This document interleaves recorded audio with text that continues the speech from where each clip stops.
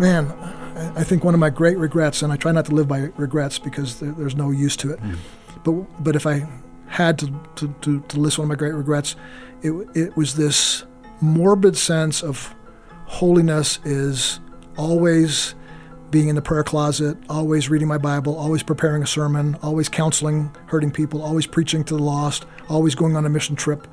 And so I would be with my kids at the park, and I'd be pushing them on the swing, thinking, sorry, Jesus, I know I should be praying right now. I'm sorry I'm doing this. Taking my kids to see the latest cartoon movie that comes out, or my grandkids, and feeling like that's 2 hours I could have been in the Word. And so, again, if we only think in terms of holy, we're going to get stuck in a false sense of holiness. But if we think in terms of God wants us to be complete, so He wants me to have fun, He wants me to have a good time. Psalms 4:7 says, "You have put more joy in my heart than they have when their grain and wine abound." Unfortunately, this is not the image most people have of Christians. We sometimes believe that we have to avoid having too much fun because it might be sinful. Or we might feel that there are more holy things we could be doing than spending time with friends or watching movies. In this episode of the Gary Wilkerson podcast, Gary points out that this morbid holiness is not really biblical. Jesus opened his ministry by going to a wedding celebration, and the scriptures talk about how children came to Jesus. The abundant life God promises us allows us to celebrate the goodness of His blessings and stand up in the face of conflict and suffering. Now here's our host, Bob Dimmer. Welcome back to another episode of the Gary Wilkerson podcast. But before we get started, I just want to take a second and ask our viewers and our listeners to please subscribe, rate, review, and share the podcast so that we know that you're enjoying these programs. Well, Gary, last week when we discussed living a holistic life in Christ, you mentioned fun. And some people may hear that and say, what's the point of fun within my life to make me feel whole? Fun is one of the areas I don't need my soul. I don't need my mind to be convinced I have need of fun or want to have fun. I don't need willpower to have fun, and I don't need what was the other one? Emotion, Okay. Emotion and will. I don't need all those things. Although I would sort of almost backtrack a little bit on what I just said. Is my mind. Because these two words, holy and holistic, the word holy has been so driven in me, and holy is sober, holy is quiet, holy is so if you're man, I think one of my great regrets, and I try not to live by regrets because there's no use to it, but if I had to list one of my great regrets, it was this morbid sense of holiness is always being in the prayer closet, always reading my Bible, always preparing a sermon, always counseling hurting people, always preaching to the lost, always going on a mission trip. And so I would be with my kids at the park, and I'd be pushing them on the swing, thinking, sorry, Jesus, I know I should be praying right now. I'm sorry I'm doing this. Taking my kids to see the latest cartoon movie that comes out, or my grandkids, and feeling like that's 2 hours I could have been in the Word. And so, again, if we only think in terms of holy, we're going to get stuck in a false sense of holiness. But if we think in terms of God wants us to be complete, so He wants me to have fun, He wants me to have a good time. Laughter is good medicine, and so I believe wholeheartedly. And one of the things now, there's that false sense of fun, getting drunk, immoral relationships. There's this corruption that Satan introduces and says, pornography is fun, the bar scene is fun, flirting is fun, and the Bible is truthful enough. That's why I believe it's true, because false religions, they paint a picture of something that's it's not true, but the Bible tells the whole story. It tells us about sorrow and suffering and pain, but it also tells us there's pleasure in sin. So it's like, what? It's telling. The whole Bible's about don't sin, and it says, but it feels good. So I love how honest it is. But it's honest enough to say it's for a season, and so that false sense of pleasure is where there's legitimate guilt. We're wrong when we do that, but there's illegitimate guilt when we're doing something that is good, we're with our friends, we're having a nice meal, we're talking about sports, we're watching the Super Bowl with our buddies. These are things that are pleasing to the Lord.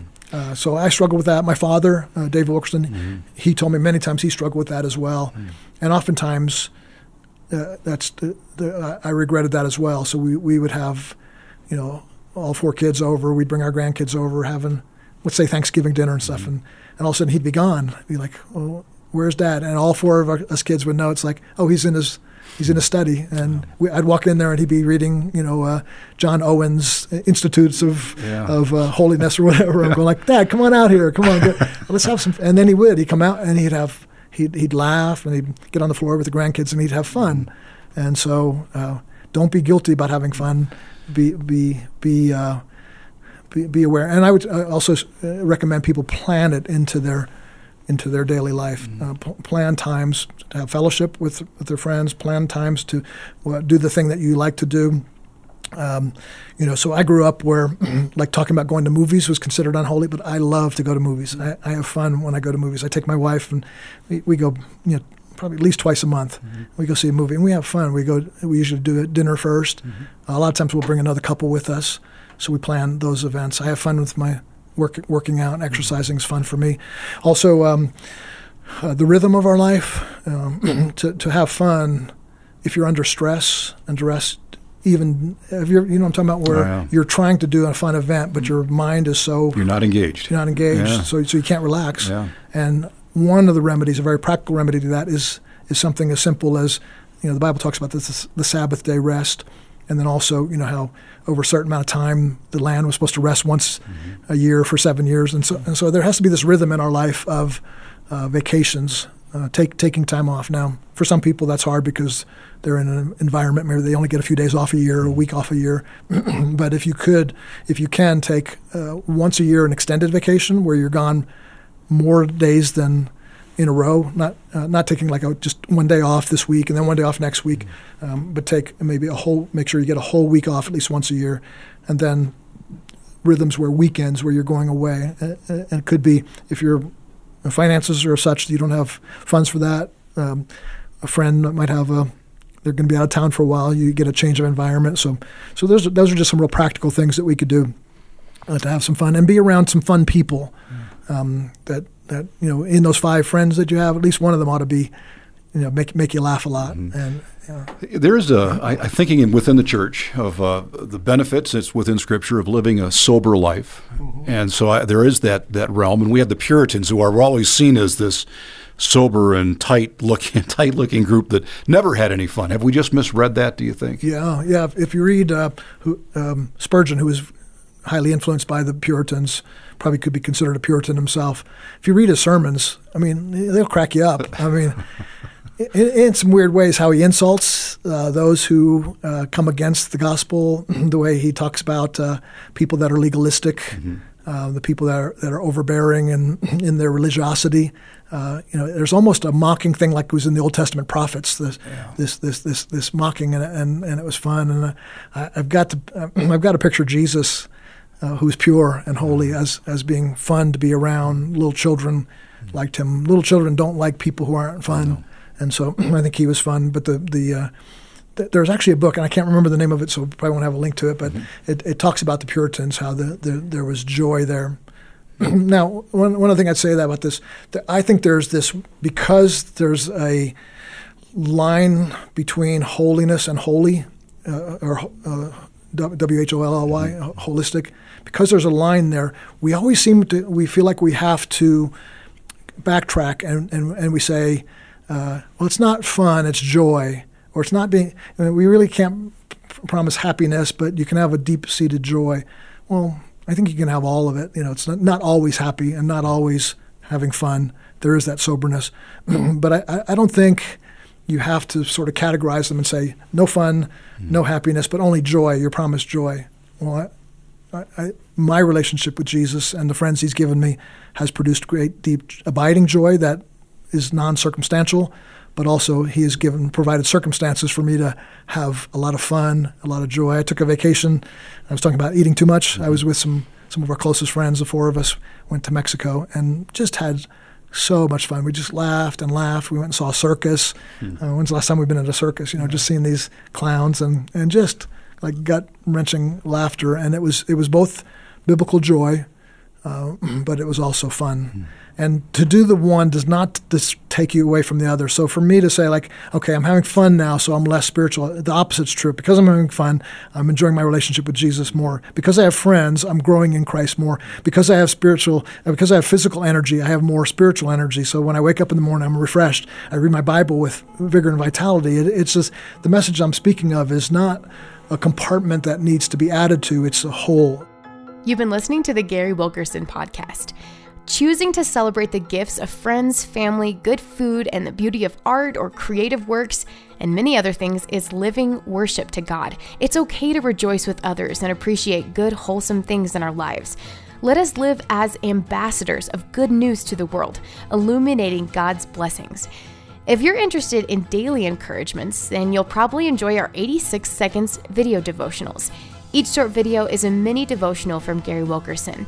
He points out simple but profound truths in Scripture that can change the way we approach problems or other people we're called to love. These short videos about how the Word informs every part of our lives are a vital part of living as salt and light to the world. Look for our new 86 Seconds devotional videos at worldchallenge.org/86 seconds. The Gary Wilkerson Podcast is brought to you by World Challenge. Sound design for this episode by Mike Hall-Smith. This episode was written by Rachel Schmitz. Our producer is Chris Boogington, with video production by Aaron Gale. We hope to see you next time on the Gary Wilkerson Podcast, when Bob and Gary will discuss what having an abundant life means when you're facing hard times. How does joy factor into receiving bad news or being hit by an unexpected tragedy? Find out next time. And until then, do all you can to live a better life and make a better world through Jesus Christ.